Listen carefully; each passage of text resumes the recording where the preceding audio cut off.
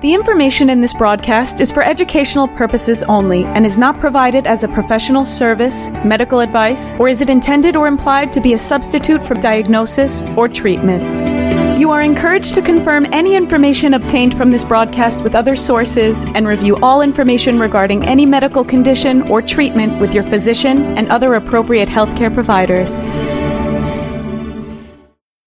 Hi, I'm Pete Levine. Welcome to Noggins and Neurons, Stroke and TBI Recovery Simplified. I'm a clinical instructor and clinical researcher. I've co-authored dozens of scientific journal articles about brain injury recovery, and I'm also the author of the book, Stronger After Stroke. I'm Deborah Battistella, occupational therapist, creator of the OT's Guide to Mirror Therapy, and an OT educator. I have a lot of experience working with survivors. Most of my clinical practice has been in a certified stroke center. Pete and I are especially interested in talking about what rehab, neuroscience, and clinical research all have to say about the brain and recovery. But don't worry, our job is to make this stuff simple. We're here to make it so that everyone, clinicians, clinical students, caregivers, and most importantly, the survivor, understands what it takes to leverage their great neuroplastic brain for recovery.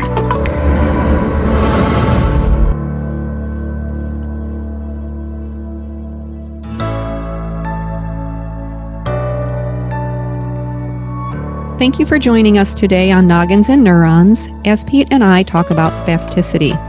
Quickly, before we get into our conversation, I want to remind you that last episode was called Research for Recovery. We talked about important points such as what to look for when starting off on a research path, systematic reviews and meta-analyses as a good sign that your topic is well investigated. Pete shared the history of evidence-based medicine, and then we talked about reasons for applying the evidence to a recovery plan. The episode is full of detailed information to guide research, and I encourage you to check out the show notes as we added more than we were able to talk about in our conversation. Now let's move on to the topic of the day, spasticity.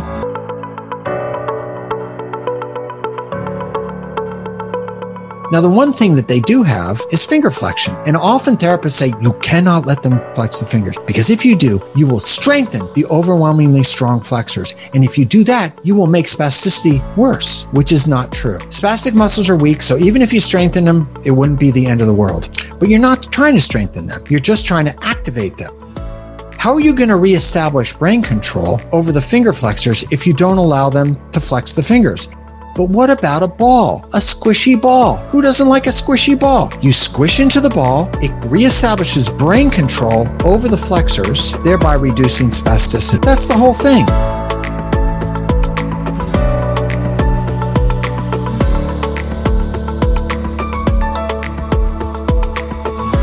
Hungry when we do this. Yeah. I think we're burning a lot of calories. The brain burns a lot of calories, man.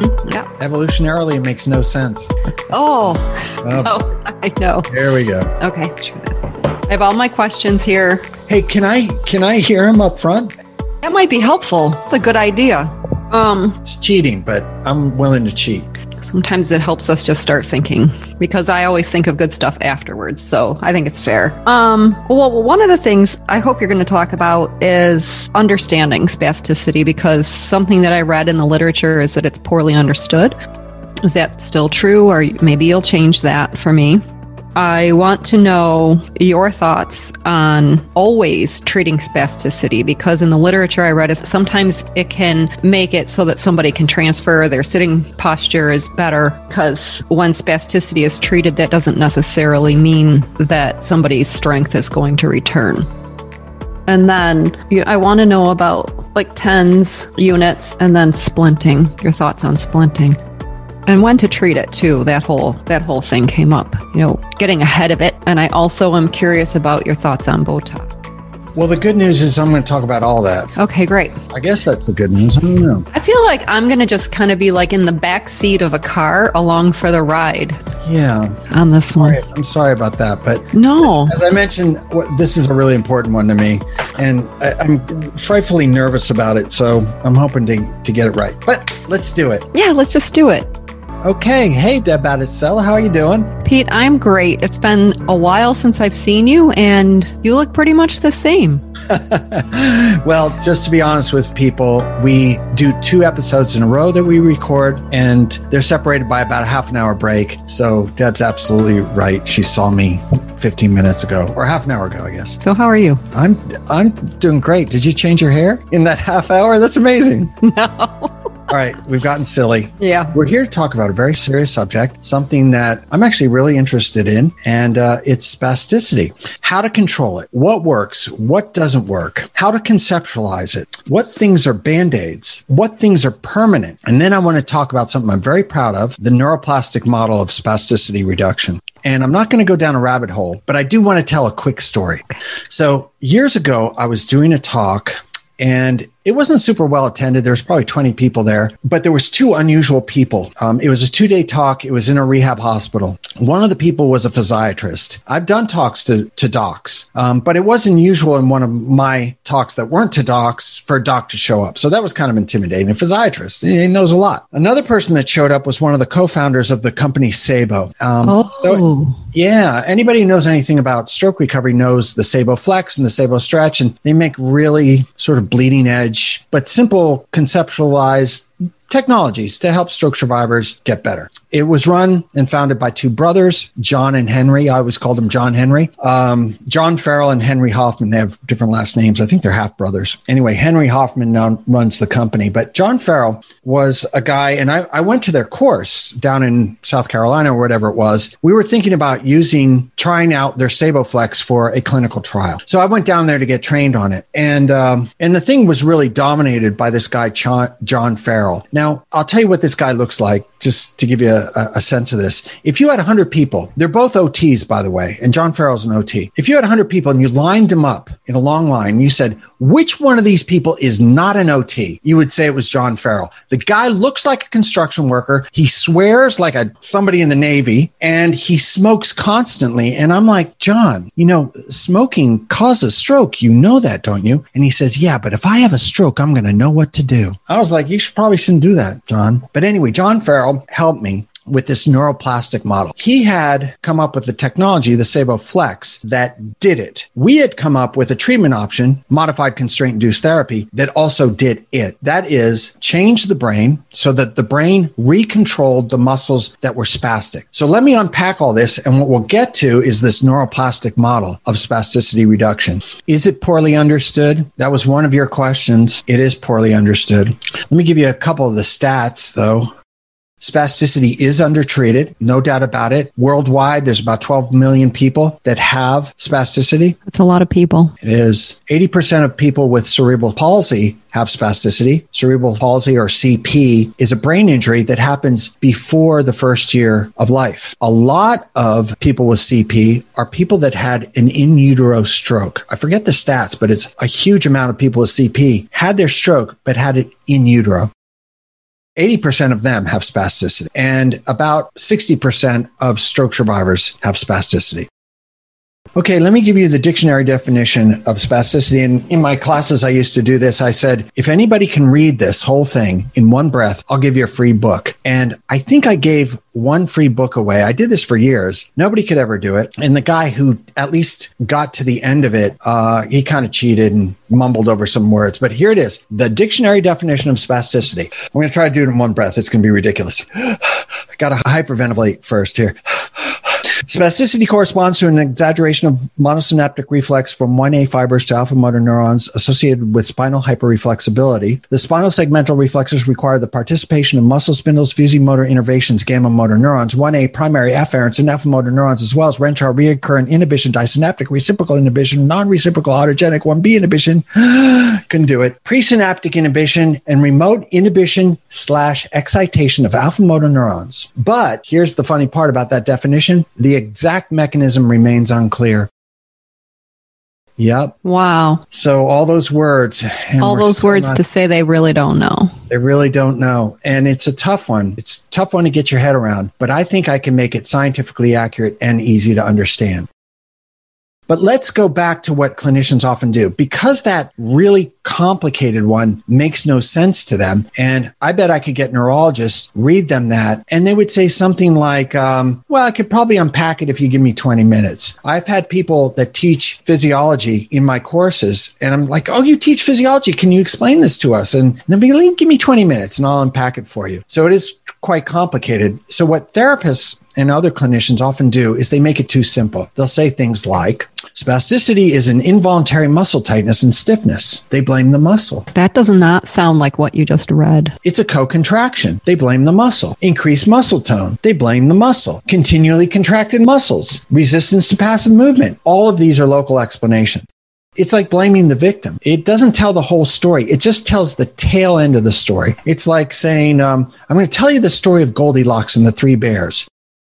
Just then, Goldilocks woke up. She saw the three bears. She screamed, help, and she jumped up and ran out of the room. Goldilocks ran down the stairs, opened the door, ran away into the forest, and she never returned to the home of the three bears again. That's what all this talk about spasticity is. It's clinicians in rehab often have this problem. If they can't see it, they can't conceptualize it. The muscle, they can measure. They can do the modified Ashworth to see if they have spasticity. They can see if the spasticity has reduced the strength, so they can measure strength. And since that's what they can see and they can measure, that's what they think the problem is. But the muscle is the victim here. It's not the perpetrator. If you want to blame something, blame the brain.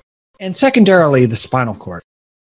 So here's a definition that's scientifically accurate and easy to understand. Spasticity is a reverberation of a monosynaptic stretch reflex. So take the patellar reflex, the one we all know. The doctor gets a tomahawk-shaped reflex hammer and hits you in the patellar tendon over and over and over again. That's a monosynaptic stretch reflex. It goes from the patellar tendon because it's kind of a long story, but because that hammer puts the tendon on an overstretch, a very quick overstretch, muscles are very sensitive to overstretch.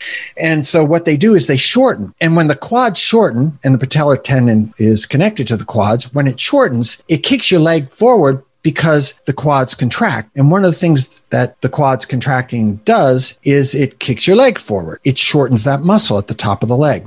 Now imagine if the doc did that to you over and over and over again forever. That's what spasticity is. What does it feel like? Let me ask you this, Deb. Do you ever get cramps at all, like muscular cramps? I sure do. Where do they usually show up? In my calf, sometimes in my hand. Wow, calf. The calf ones are bad. They are bad. You have to get out of bed for that. Yeah, you do. Weight bear. You can weight bear on that, and that'll take it away. Imagine if you have you ever had a cramp that's so bad that the next day you have delayed onset muscle soreness? Yes. In fact, it happened to me when I was in anthropology school, and I ended up calling the doctor because I thought, do I have a blood clot in my leg? Yeah, because DVT, which is a blood clot in the calf, it feels like a cramp. Yeah, I can see how you'd be concerned. Were you on an archaeological dig in the Olduvai Gorge in Eastern Africa? No, that would have been fun. You worked with Louis Leakey and his daughters and his son? No. I really wanted to go to Belize with the TA, but that didn't happen either. The teacher's assistant had a dig going on? Yeah. Oh, Belize, huh? Yeah. Wow. I don't know why. I imagine you like Harrison Ford in Raiders of the Lost Ark with the hat, and you're like chipping away at stuff, and didn't happen. No. Well, I had children at home. Yeah, you couldn't go to Belize. No. Yeah. Kids first. Kids first. The most neuroplastic event that you can have in your entire life is having and raising children. Yeah, and I got some research on that. Anyway, so that's what it feels like. Imagine having that calf cramp, but having it constantly. You can imagine how it drives people nuts. And that's what it feels like. It's all the time, except it's not all the time. Let me ask you this, Deb. This is completely unfair. When do you think that spastic muscles are not spastic? Is there any time that they're not? Given no intervention, no Botox or baclofen or something like that, is there any time when you can expect them not to be spastic? Completely unfair question. I'm so sorry. Well, I don't think I fully understand the question. I mean, I know sometimes immediately following a stroke, people have flaccid limbs and there's no spasticity. True. That's true. Are you asking? Let's say they were 5 years post. And that person is spastic. Is there any time that you think they might not be spastic without an intervention? This is a completely horrible question. Well, it is. I never even thought about. I don't know. I know spasticity isn't super in your wheelhouse, so I will tell you there is one time when they're not spastic. And so great, I get to teach you something. This is going to be cool. So in normal muscles, just to go back to defining the pathology, in normal muscles, we have reflexes going all the time, but the brain inhibits those reflexes. There's extraordinary times when they're disinhibited. It's usually when something goes really badly. Have you ever lost your balance and your arms start to flail around in order to catch yourself? Yes, I have. Yes. I think we all have. Yes. We've all been ice skating. Whoa. Those are disinhibited reflexes. It's trying to keep you on balance. If you had to counterweight and weight yourself and think about the base of support and all these other things, you'd hit the deck. So your body, your reflexes just go immediately from the spinal cord. The brain's not even involved. The brain says, I am in such a panic and so overwhelmed right now. Spinal cord, do your thing. And these reflexes. Have you ever burned yourself on a pan and your hand is up by your ear? It looks almost like a flexor synergy before you can even feel the heat. And you're like, I am the fastest person in the world. That heat tried to get me, but it couldn't. That wasn't you. Because if it had gone up to the brain and been processed by 86 billion neurons, you would have had fried hand along with your fried eggs. So the brain gets out of the way. Monosynaptically, it goes from a nerve ending in your hand afferently towards the spinal cord, quick reflexive arc, efferently back to the muscles that get your hand out of trouble. What usually happens is that those reflexes are inhibited, dampened down by the brain. But what if they have a brain injury? Now, all of a sudden, you can't dampen them down. And those reflexes are disinhibited. Muscle contractions are uncontrollable. And that's the story of spasticity. That's the simple story of spasticity. And it's one that clinicians and other people can use to kind of explain what's going on. Look at it this way. Spasticity is normally hidden reflexes becoming extraordinarily obvious. So, you know how our reflexes integrate as we develop from when we're born? Is this the re-emergence of those reflexes or not? Is that not the right way to think about it? I'm not sure if it's not or it is. Reflexes, as they relate to movement, you're right. Infants have them. Over time, we learn to use those reflexes in order to move in a purposeful way. Yeah.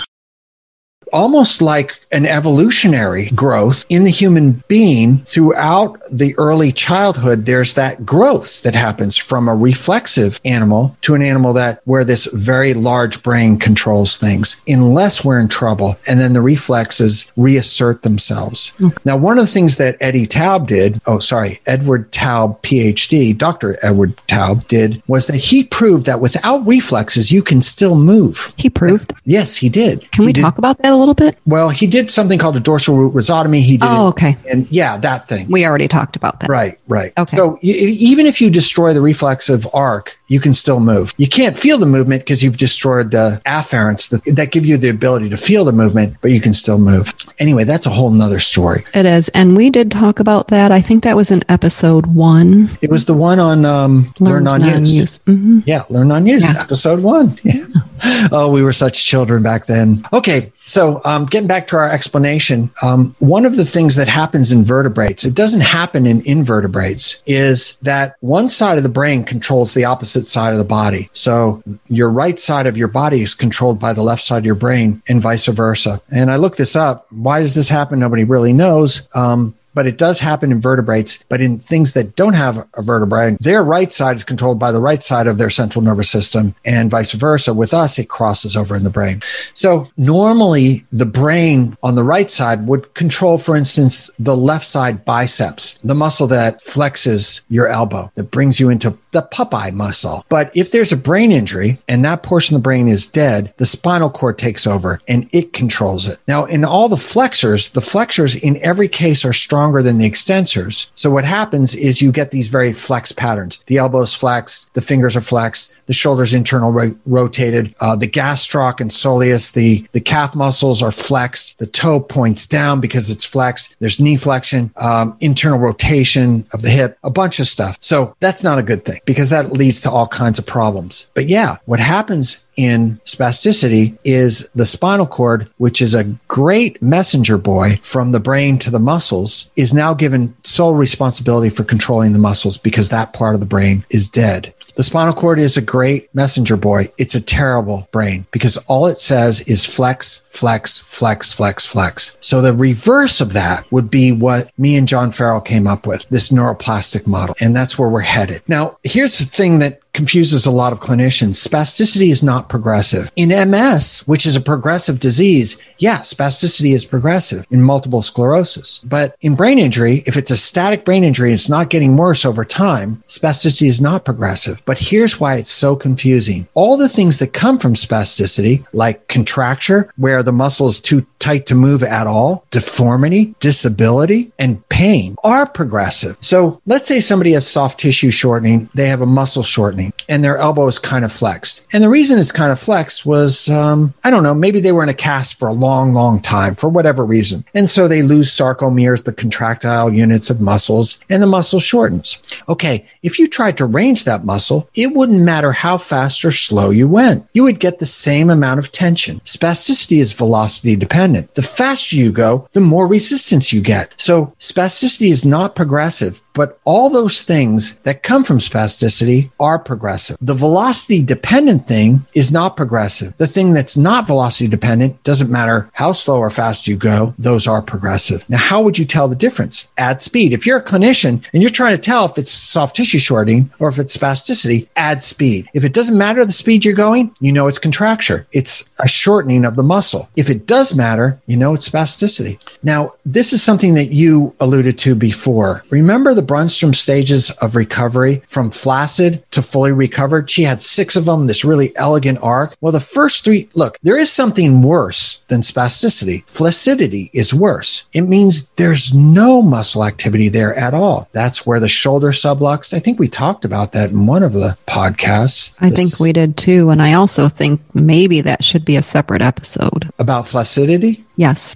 Yeah, maybe it should. Mm-hmm. I'm not super knowledgeable about it because here's the thing about flaccidity. If they're flaccid for a couple weeks after their brain injury, outcomes are very poor, extremely poor. It's the worst clinical sign that you can have. Not only that, but it damages the shoulder because the sits muscles, remember, I remembered all the supraspinatus, infraspinatus, teres minor, and subscapularis, all those muscles don't have any strength. Yeah. And so the head of the humerus has so much weight, has all those muscles, and it just pulls it right out of the socket. So that's not good. So things could be worse. So spasticity at least gives you some strength. That's the other thing that you alluded to with one of your questions. Can we sometimes use spasticity? Absolutely. To do functional things. Yeah. I think about transfers. I mean, having some spasticity in a leg would make it possible for someone to bear weight, maybe even weight shift, and at least pivot for a transfer. So let's review. Flaccidity, as you progress through Brunstrom stages, spasticity is next. It's actually a progression. It means something's trying to get through from the spinal cord. One of the things that I think clinicians sort of don't understand is that the first thing that comes from the central nervous system after flaccidity has nothing to do with trace movement or electromyography or whatever it is that they're looking for. It's actually spasticity.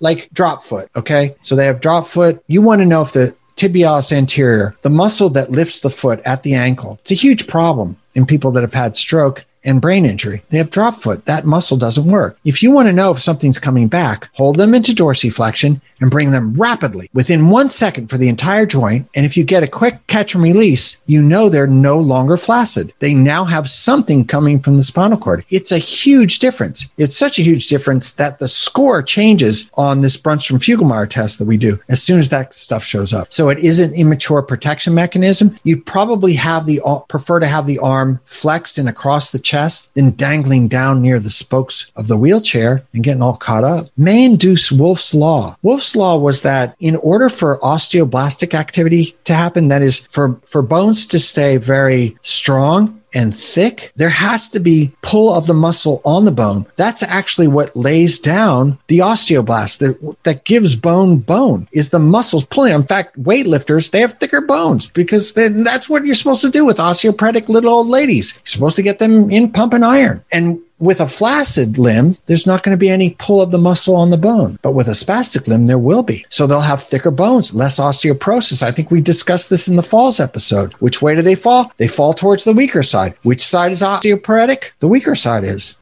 It substitutes for strength, something you pointed out. For standing, you mentioned that. Walking, gripping, something I don't have on this list is the thing that you mentioned, transfers, may improve circulation. So we talked about DVT just a minute ago, deep vein thrombosis. That's what it stands for, right? Correct. Yeah, good. Whew. So they have a clot in their leg. But the reason they get clots is that the blood pools down there because they don't have any strength in the gastroc and the soleus. People don't understand this, but venous return of blood back to the heart happens because of muscle contraction.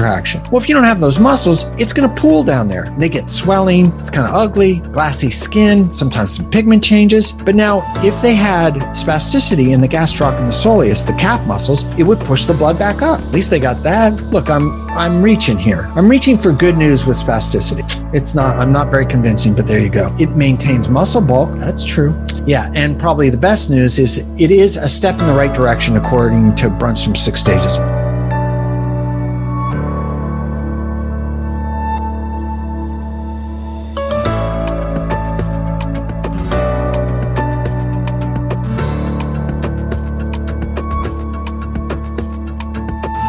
So let's talk about if somebody gets stuck in a stage. Oh, okay. So that's not spasticity specific, but that's a plateau. And I know that I think plateaus the word plateau is a dirty word when it comes to this, because recovery is really, once they're chronic and they have that first big plateau, it's a series of smaller plateaus which can make a ginormous difference in that person's life. Yeah. Normally I like dirty words, but not plateau. No, plateau is a dirty word. Yeah, not that one. I mean, the thing is, though, where this does relate to spasticity is flaccidity will demand a plateau. And then you're just trying to protect the shoulder. Like if they have flaccidity, you've got to protect the shoulder. You got to protect the arm. I talked to a guy just the other day that was flaccid. It was the weirdest thing in the world because it was the right side that was flaccid and his brain surgery was on the right side of the brain. I'd never seen that before because usually it's the opposite side with this guy. And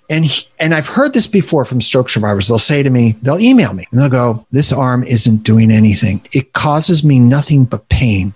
It's an embarrassment. I got to carry it around like it's a Siamese twin with no head. It's a horror show. Do you know of any doctors that will amputate it? I'm like, no. But if you find one, you got to let me know who it is because we're going to report that guy. But they kind of have a point. It isn't doing anything. So flaccidity and spasticity will get in the way of recovery and will force a plateau. But I think for spastic people, we can help. Well, I can't wait to hear how. Is it having something to do with your neuroplastic model? I would like to think so. But there's other things that you can do in the short term as well. So here's what happens. This is the big cycle that happens. Spasticity sets in. And when it does, the limb is used less. So if the limb is used less, that leads to learned non-use. So that portion of the brain starts to shrink. So when that portion of the brain starts to shrink, it's even harder to use the limb. And so that portion of the brain shrinks even more. And then it's used less. And then it shrinks more. And meanwhile, they get soft tissue shortening because the limb is held in some shortened position at some muscles at least, and they get contracture. And contracture is taking muscle and turning it into fibrous tissue that's no longer extensible. It's no longer muscle. Even if you go in and you did a biopsy of it, a puncture biopsy, it doesn't look like muscle. It looks more like tendon. So that's the whole cycle. So at some point, I want to talk about passive range of motion and maintaining the length, the importance of that. Then you're not going to like the rest of this. No, I'm going to like all of it. Okay, so we might get into this thing where some sacred cows are tipped. So let's I've never officially gone cow tipping.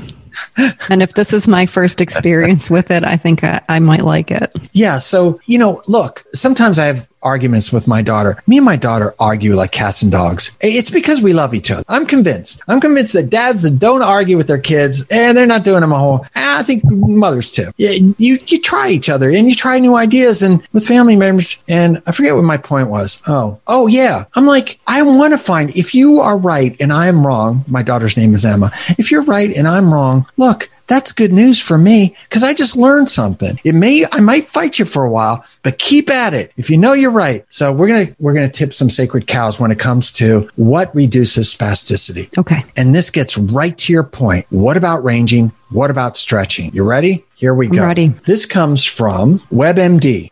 A daily regimen of stretching can lengthen muscles to help decrease spasticity. Yeah, so it conflates two things. If you lengthen muscles, for instance, something that lengthens muscles is serial casting. Absolutely lengthens muscles. You haven't reduced spasticity. What happens after you serial cast is they're still spastic. And so they got to be serial casted again and again and again. It's an important thing to take care of because you don't want to lose sarcomeres. You don't want to lose length of that muscle because it turns into that fibrous tissue. But people often conflate lengthening muscles with decreasing spasticity. They're completely different things. You're really, if I understand this correctly, you're maintaining the length only. With serial casting. Yes, not with ranging. Let's see, because I got more. Okay. So last episode, we talked about research. And one of the best resources for meta-analysis is the Cochrane Review. Remember, Archie Cochrane, it was named after him, one of the fathers of evidence-based practice. And the Cochrane Review did a meta-analysis on stretching and whether it had an effect on the muscles of people with brain injury. In 2010, and we'll put this in the show notes, they found that stretch did not have clinically important effects on spasticity, pain, quality of life, joint mobility, or the treatment or prevention of contracture. That was 35 studies and almost 1,400 participants. Now, I do a lot of talks, and clinicians, like nothing else I talked about, would get up in arms about this. They would say, well, what kind of stretch did they do? And they didn't do it right. I do contract, relax, slow, reverse, hold, and I do this other thing, and it really works great. And, that's tough. And I think what happened over at Cochrane is they got a lot of pushback as well. So they redid the study. I've never seen this before. In 2017, they did it again, and their conclusion was stretch does cause a transient extensibility in muscles. That is, they are loose right after the stretch, but as well as I do, as soon as they get up out of their chair, it's right back to where it started. As soon as they have a big volitional movement, the spasticity comes right back. These effects, according to the Cochrane Review, don't last for more than a few minutes. So we're wasting a good 20 minutes if we're passively ranging all the joint. It's tough. WebMD tells us it's the first line of defense. Well, I'm glad we're having this conversation. So let's keep going. Yeah, there are good reasons to stretch, I would argue. Maybe you're hitting muscles that aren't spastic because there's a ton of muscles in the upper extremity. There's a ton of muscles in the lower extremity. It feels good, but it's not going to do anything. It's not like normal muscle. Normal muscle, if you stretch a lot, you increase the number of sarcomeres. You increase the length of the muscle. In spastic muscles, for whatever physiological reason, that's just not in play. So we're not maintaining. We're not even maintaining a length. Not even maintaining. Yeah. And this because if it was true that spasticity was reduced through a stretching program, we would just give everybody a grand stretching program and spasticity would be gone. What, are we all bad clinicians? No, we do it. It just doesn't do anything. I'm not thinking about it in terms of reducing spasticity. I'm thinking about it in terms of preventing a contracture, but that's not even true. That's not even true. Wow. If you buy into the research. Now, maybe this is the one time you want to say, I don't buy the research. I don't believe it. I've got my own ideas, and that's fine. That's what clinicians do. And that's what a stroke survivor and a person with brain injury and caregivers can do. Well, why would you do that with research that's been done twice just to check and make sure and the results are the same? It might be the first part of that sentence. There is a transient reduction in spasticity. So it might set you up to be able to do something you otherwise couldn't do. Okay. In 2017, they expanded it, and we're going to put a show link. Is that what you called? We're going to put a link in the show notes. A link in the show notes. Thank you. A link in the show notes. And there's actually an audio that goes with it where one of the lead researchers at the Cochrane Review tells you what they found. And it's pretty amazing and pretty stark. Stretch was not effective for the treatment and prevention of contractures. 50 studies now, over 2,000 participants. It did not have effects on joint mobility, and there was no effect on contracture formation. That sounds robust. So just to follow through or follow up from our previous episode on research, robust is what we're looking for. Yeah. Let's hope that they're wrong. I don't know if you read this. One of Einstein's ideas about black holes was just recently proven to be incorrect. That's what science does. And we've seen this with COVID. I mean, science doesn't move in a straight, beautiful, perfect line. That's what everybody thinks it does. It doesn't. It goes up and down. So maybe we'll find out in 10 years that stretch does help. I don't know. But one of the things that you may like reach out and want to throttle me about is something that OTs love, and that's splinting. And one of the things that they looked at in the Cochrane review was splinting. They considered that a long, slow stretch. And you know what happens with these splints. They're static splints. So there'll be splints that will hold the fingers open, the wrist in a good position. They'll even go up the elbow. So there are other reasons for splinting, though, just for comfort. Yeah, you might splint so that the fingernails don't dig into the palm of the hand. Yeah. And I also wanted to ask if you know anything about the Dynapro splint, because those splints are supposed to move a little bit with the changes in muscle tone that occur, throughout the day or night. Like the Dynasplint, or Sabo has one, the Sabo Stretch. Yeah. Yeah. So those are going to have the same problem. They don't hold the stretch long enough in order to increase the number of sarcomeres, lengthen the muscle, but at least they're form-fitting. A lot of what's that stuff that you OTs use, the plast stuff? Yeah, thermoplast, those plastic splints. Thermoplast, right? I hate those. You hate those because they never fit. As the person gets contracture, it's harder and harder to put that thing on, and then their fingers dig into it, and it can tear the joints, the small joints of the fingers. No, I don't know why I don't know if people still issue those, and if they do, I don't know why. Well, within the context of stretching, I just want you to know that was one of the things that the Cochrane Review considered stretching. Here's the thing.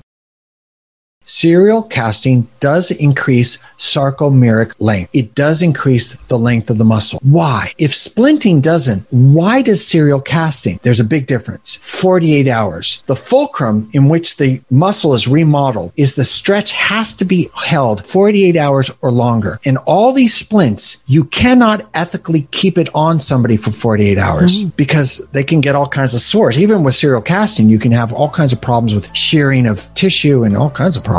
So it has to be looked at a lot. But yeah, even with splinting, not very effective. Didn't improve motor function, reduce spasticity, improve impairment, reduce disability, reduce nor prevent contracture. And this is the point at which OTs in the room start throwing pencils at me. They're like, oh, I missed you. Let me throw it again.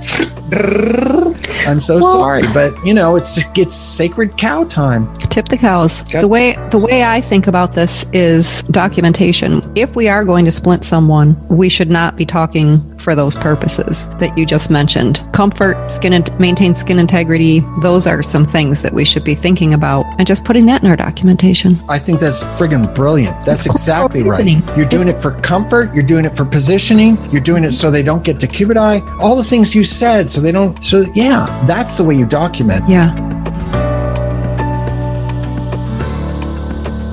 Okay, let me talk about some other treatments and whether they work. Some of these work, but they're Band-Aids. As soon as you pull them off, they don't work anymore. Baclofen, intrathecal baclofen. Intrathecal baclofen is where there's a hockey puck-sized canister embedded surgically into the abdomen, and it squirts dosages that's controlled Bluetooth from outside the person's body, so the doctor can dose it. It goes into the intrathecal space at the level of the spasticity. So one of the problems with like oral baclofen and these other muscle relaxers is they're systemic. They go everywhere, and you end up exhausted because you're tired and all your muscles end up weak. Whereas intrathecal baclofen goes specifically to the muscles that you want to hit. So that's good. The problem is the dosing is very difficult to get right. And I've seen people just absolutely slump down because the intrathecal baclofen dose was too high. Then there's oral meds like baclofen and Xanaflex, but they're systemic, and if you pull them away, they're not going to work anymore. Neurolytics like Botox. Here's the thing about Botox. What we're headed towards, I'm hoping, is my neuroplastic model, me and John Farrell. And neurolytics deaden the muscle. It's temporary. It's Botox, for instance, is botulinum toxin. It's a toxin. It goes into the muscle, and for 2 or 3 months, it relaxes the muscle. And that's great. And in that time that it works, if it's done right, it can make people more functional. Now, it used to be there was Botox A and Botox B, and you would develop an immunity to Botox A, and so they'd switch you over to Botox B. But since then, they've developed all 100 different kinds of Botox, so nobody ever gets immune to any of them. And so people are on Botox forever, and it's expensive, and it's painful. And it means that you never are able to leverage the great neuroplastic brain that you have to reestablish brain control over those muscles because they're always paralyzed. Also, little known fact, and it's something that Allergan, the company that makes Botox, doesn't want to tell anybody, there are much less expensive neurolytics. There's alcohol blocks, and they cost literally 1/100th the cost of Botox. They're used around the world. It's just that Allergan is such a heavy hitter. Why? It's not because of the spasticity stuff. It's because of the wrinkle reduction stuff. And that wrinkle reduction stuff makes them billions of dollars per quarter. I've looked at their financials. You know what? I'm probably going to get my internet attacked by Allergan. They're a big 600-pound gorilla. They're coming after me. Yeah, we did a lot of clinical trials with Allergan, and it's a great company. And for the right kind of patient at the right time, perfectly legitimate. It's just when they're on forever, what are you headed towards? And you can't get at this. You can't leverage the great neuroplastic brain if they're always weakened in that muscle. Then there's neurosurgery. Now here's one bright light. Neurosurgery, it's called a dorsal root rhizotomy. And I've talked to adults that have had this. And what they do is they go in and they pick out, you know how like the brachial plexus comes in, the nerves from the arm, and right before it gets to the spinal cord, it breaks up into rootlets. They look like very fine blonde hairs. And I will put a link in the show notes of the surgery being done. And if you can tolerate it, it's a small incision and they're usually up and around the next day. That's how small it is. And they very selectively cut those rootlets. They don't eliminate the spasticity because you need some muscle control. You could cut everything and they would be insensate and they couldn't move it at all. But that's not what you want. But because those rootlets, there's thousands of them going in there, because the neurosurgeon can be very selective with them, it's called a selective dorsal root rhizotomy. And I've had adults that have profound spasticity where they're getting decubiti, these are bed sores, where they're just in agony constantly. And they go in and they do this and they say, it's the first time in 25 years I've had a decent night's sleep because I'm able to position myself. Now, why don't people talk about this more? It's permanent, it's non-reversible, but if it's done right, it's a great relief. Have you ever seen somebody with CP just in agony and trying to stretch out of stuff? It's a horror show. Dorsal root rhizotomy, selective dorsal root rhizotomy. Ask your local neurosurgeon about that one. Then another surgery that does work is called tendon lengthening. So this is when they have contracture and their hand or their fingers are all bunched up. They can lengthen the tendons by cultivating tendon material from someplace else and lengthening it in much the way they do with ACL repair, for instance. And then there's rehab therapy. And this is, again, where this neuroplastic model comes in. And I think I can give a great tool to clinicians and to survivors that might be able to help them. Okay, so serial casting, that lengthens muscles. Dorsal root rhizotomy, that's permanent. Cold reduces spasticity. You know why? It slows down the monosynaptic stretch reflex. And if you can slow it down, in fact, that's the way they measure it. Trying to think of the name of the measurement that they do. Think of it in a sec. What is it? It's called the H reflex. And they measure the speed of that reflex. And the faster it goes, the worse the spasticity. It's a very quantifiable way of measuring spasticity. And cold slows that down. So cold works. But here's the problem. It takes 10 to 60 minutes, 10 minutes in thinner patients, up to 60 minutes in more obese people in order for it to slow that down. And there's an initial increase in spasticity because everybody hates cold. With time, though, there's an ultimate decline in spasticity. The effects of cold application are thought to last 20 to 30 minutes. So the question becomes... Time. Go ahead. What's that? Go ahead. I mean, the question is it worth your time? Well, what are you doing in that 20 to 30 minutes following the cold? What are you doing? You're doing the stuff that they can do now that they couldn't do with all that spasticity. So they're gaining more function during that 20 to 30 minutes. Time. Yeah. Now that could lead to neuroplastic change, which then might lend itself to this neuroplastic model. If you're an outpatient and go, Mr. Smith, look, you're here a little bit early. Let me throw a cold pack on that arm. And then when you come in, you'll have a reduction in spasticity. Hey, tech, just watch Mr. Smith, okay? Ask him every 2 minutes. All right, is it cold? Is it driving you nuts? We'll take it off if we have to. But let's see if we can get a cold. And then when you come in for treatment, you'll be a little less spastic. Heat lies to you in exactly the opposite direction. There's an initial reduction in spasticity because you relax systemically when you have the warm. But then because it increases the speed of the monosynaptic stretch reflex, it actually makes spasticity worse. Yep, it makes spasticity more efficient. You can look at it that way. Is that something else that clinicians throw their pencils at you for? Not as much. I think they're okay with that. It's the splinting and the stretching. That's where the pencils come a-flying. Sometimes tomatoes and whatever they had for lunch, and vitriol. And no, they're usually pretty cool about it. Worst comes to worst, they go, I disagree with you, and then we move on. Next slide. And you asked about e-stim. So you can use e-stim in a couple of ways. First of all, you can e-stim the heck out of the overwhelmingly strong flexors. So all the muscles that bring the hand into a fist, you e-stim the heck out of them until they can't move anymore. And then you can work on extension. So that's one way. You can also maybe use it, and I think we talked about this before, e-stim, depending on where you put the electrodes, drive neuroplastic change in the brain. So you could lean towards this neuroplastic model by doing e-stim of the muscles that are spastic. You could engender reciprocal inhibition. So in order for you to extend your elbow, to straighten your elbow, the triceps contract, but the biceps, the muscles that bend the elbow, have to relax. And that's called reciprocal inhibition. It does it without you even thinking about it. It's done through the spinal cord. It's one of the responsibilities of the spinal cord. Otherwise, you'd be fighting your own muscles. You'd have a co-contraction. So you could e-stim the elbow extensors and the flexors would relax. Once you take the e-stim off, again, you have about 20 or 30 minutes of less spasticity. Here's another little thing about Botox. If you e-stim the muscles that were Botox usually takes about 7 to 10 days to get into the muscle. It takes 2 days. So it goes from a week to 10 days down to 2 days. There's something about e-stim that it increases the speed of the uptake of the Botox. And you do it by doing e-stim directly to the muscles that were Botox. But here's the deal. If you get Botox, don't listen to me. Talk to your physiatrist. Talk to the guy or the woman, whoever it was, that did the Botox before you start putting e-stim on those muscles, because you may get back to them and they may be like, you shouldn't have done that. You should have talked to me first. Who told you to do that? Well, it was noggins and neurons. No, don't say that. Go back to your doctor and make sure it's okay. Or run it. If you need the research, we'll put it in the show notes and you could just show it to them and see if it works for you. So what works, what doesn't work? Splinting, at least equivocal. Dynamic bracing doesn't seem to work because it doesn't hold the stretch long enough. Although as you mentioned, it might be really good for positioning and protecting. E-stim has some potential. Intrathecal baclofen does work, but it's a Band-Aid. Oral meds, they work, but they're a Band-Aid. Dorsal root rhizotomy does work, and it's not a Band-Aid, and it's permanent. And for the right kind of person, talk to your local neurosurgeon. I'm telling you, stretching has a short-term effect. I would still say do it, but it feels good. You might be stretching muscles that are not spastic, that are within the same muscle group, so it's probably not a bad thing to do. And besides, you're going to stretch your unaffected side or your better side or whatever. Anyway, cold reduces spasticity temporarily. Heat exacerbates spasticity temporarily. And then there's this neuroplastic model. So let's get into that.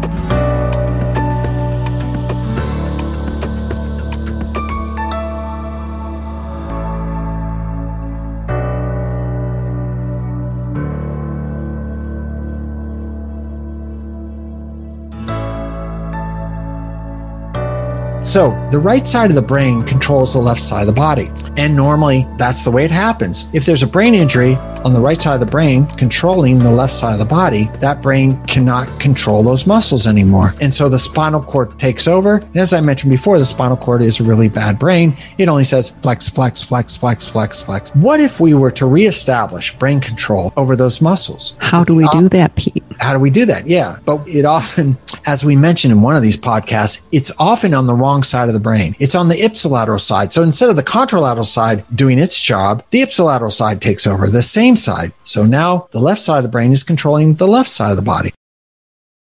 Or if your spasticity is on the other side, it happens in the opposite direction. That would be good. That's the neuroplastic model. Okay, but as you say, how do we get there? So imagine somebody has a very flexed hand. What are you supposed to do? Well, we're supposed to stretch them. We're supposed to put cold and maybe some e-stim into the reciprocal inhibition, and we do all these things, and they never seem to work. The one thing that you know that they have is finger flexion. Often they're fisted. People will call it the fist of death. And sometimes it's bilateral in people that have brain injury where both limbs are affected. Now, the one thing that they do have is finger flexion. And often therapists say you cannot let them flex the fingers, because if you do, you will strengthen the overwhelmingly strong flexors. And if you do that, you will make spasticity worse, which is not true. Spastic muscles are weak, so even if you strengthen them, it wouldn't be the end of the world. But you're not trying to strengthen them. You're just trying to activate them. How are you going to reestablish brain control over the finger flexors if you don't allow them to flex the fingers? But what about a ball? A squishy ball? Who doesn't like a squishy ball? You squish into the ball, it reestablishes brain control over the flexors, thereby reducing spasticity. That's the whole thing. That's why me and John Farrell, between the first and second day of my talk, we went out drinking because this guy is like the hardest drinking, hardest smoking guy I've ever met. And he's pulling out his laptop and he's showing me all this stuff. And we're going, we came to the same conclusion from different perspectives, because the other way that you can do this is constraint-induced therapy. Constraint-induced therapy doesn't care if you're using muscles that are spastic or not. Ed Taub doesn't care about that stuff. He just says move as much as possible. If you move as much as possible, you reestablish brain control over those spastic flexors and the extensors. Here's the dirty little secret about the extensors. They're also spastic. You just never see their spasticity because the flexors are taking over, and that's all that reveals itself because they're so much stronger. Yeah. Who doesn't like a squishy ball? I know. I'm not going to lie. I have been one of those therapists. It's like talking against the squishy ball. Never again. When I worked at Kessler, one of my first jobs was to go into the big gym and recruit stroke survivors. So I would look around. I'd be like a bird of prey. And I'd walk into the room and the therapist go, oh, it's the guy from research. He wants stroke survivors. And I would find, and you could always tell the stroke survivors, even if they were in the waiting room, they always had a tennis ball in their hand and they were squeezing that tennis ball. And then OTs would say, you shouldn't have that tennis ball, because if you have the tennis ball in your hand, you're going to strengthen the overwhelmingly strong flexors and you'll make the flexors more spastic. The thinking was if you strengthen them, you'll make them, but there's no relationship between strength and spasticity. And those flexors are weak anyway, so you may as well do it. But I would not suggest a tennis ball. It just doesn't move very much. You should get as much range of motion as you can to squish into that ball. Then it's just a matter of finding a ball that will reopen the hand so you can squish it again. Was it last episode we did repetitive practice? Yes. And maybe 2 episodes ago. 2 episodes ago. And maybe I convinced somebody maybe somewhere that 1,200 repetitions was a good number to start with. So those are the kinds of numbers you're talking about. Is it going to be ugly for a while? Yeah. Is it going to lead to delayed onset muscle soreness? Yeah, it is. Should you talk to your clinician first? Heck yeah, you should. But this is the neuroplastic model. Now, everybody who's ever seen somebody with bilateral arm involvement or who's had a stroke, you always see this typical hemiparetic posture and it's shoulder internal rotation. Basically, the only thing is you're stabbing yourself in the heart with a knife. That's what it looks like. Okay, what if you wanted to hit all those muscles that cause that posture in the first place using this neuroplastic model? Well, that would be pretty simple. It would be, you got to help me describe this movement. What is this? So your shoulders, okay, so your arm, the humerus, is tucked alongside your body, and you're bringing your forearm out into external rotation and back into internal rotation so that your forearm is going away from your body and towards your body. Right. Perfect. Like a swinging door. Yeah. But the money shot here is coming towards your body. The weight that you have on the machine on the other side, or the TheraBand or whatever the heck it is only to reopen your arm so you can stab yourself in the heart again. So you can do this using some kind of a tool. So you're talking about TheraBand. So are we putting TheraBand on a hook somewhere? Yeah, like a TheraBand on a hook. Okay. And then as they come towards their body, they're reestablishing brain control. And then the TheraBand will then let them open again. Wow. All those muscles that don't work, they actually do work, but they're being overwhelmed by the stronger flexors. So the TheraBand is assisting. Yes. To set them up for another repetition. Yeah. Or I always think about the machines that are counterweighted through a pulley. Yeah. And so you pull it towards you and then it reopens your arm. But if you want to get rid of that hemiparetic posture, that may be the way to go because it hits all those muscles all at once, except for the finger flex. So something like that, I would probably have a therapist help you set that up initially so that there's not too much weight yanking your arm fast and furious away from your body and causing some damage. But get that set up and you could do that at home. Yeah. And that's why the disclaimer at the front of our show isn't there for show. It's there because you absolutely have to go to a therapist to set this up. It doesn't mean that you couldn't do it at home once it's set up. That's what the home exercise program is all about. You could do all those repetitions at home and not burn through a lot of clinical time. The therapist will love you for it, but you just got to do it safely. Yeah, Pete, I was so inspired by all of our conversations about the home program that I wrote a blog about it. Oh, are you going to share that with me or what up? Yeah, I will share that with you. I'll stick that in the show notes too. I wrote it to therapists because That's the majority of what I do is support therapists, but I do that so that survivors are supported too. So, if you're a survivor and you're hearing all of this information, definitely talk to your doctor or your therapist about this. Get their feedback, their input, and their assistance. Yeah.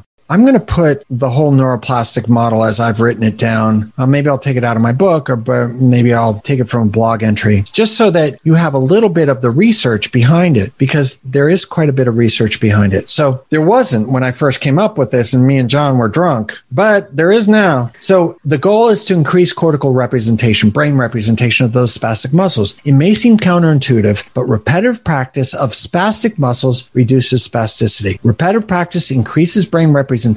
Increasing brain representation decreases spasticity. That's the neuroplastic model. Now, we talked about the upper extremity, but what about the lower extremity? What's the bugaboo here? Drop foot, often caused by spastic. It's two muscles, the gastroc and soleus, but the calf muscles. So what you would do is activate the overwhelmingly strong plantar flexors, the muscles, the calf muscles that bring the foot down. And you can do this like if you can imagine an accelerator on a car. You would push into the accelerator, and then the accelerator would have enough pushback in order to allow you to accelerate in again, reestablishing brain control over the muscles that are pushing down the accelerator, which are the calf muscles. Now, if you do it in a car, you're going to flood the engine even if the car is off. So don't do it. You know what you need? You need an electric car that's turned off, because then you don't have to worry about flooding the engine. So you need a Tesla to do this, or a TheraBand. You either need a Tesla or a TheraBand. Either one will work. It's an old joke.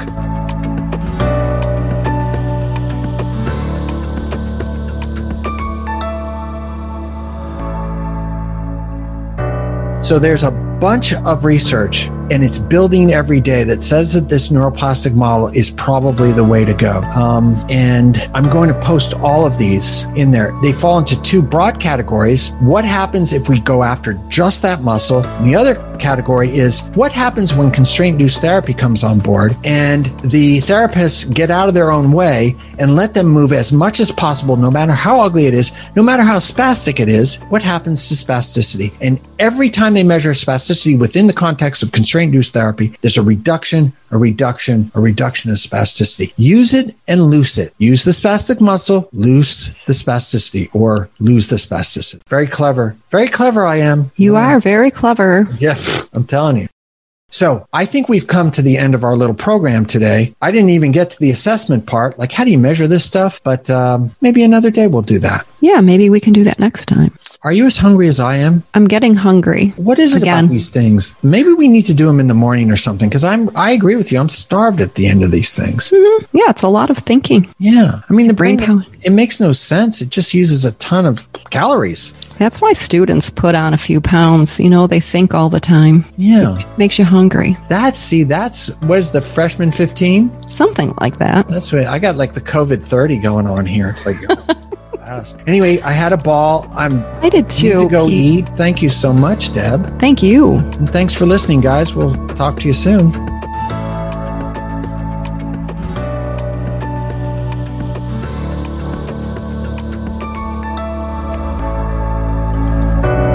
Thank you so much for listening to this episode. We appreciate your support and would love to hear from you. Ask us questions and share your thoughts by email at nogginsandneurons@gmail.com. That's noggins, the word and, spelled out, neurons@gmail.com. If you like what you heard, please share this podcast with others you think will benefit. Also be sure to subscribe and leave us a review.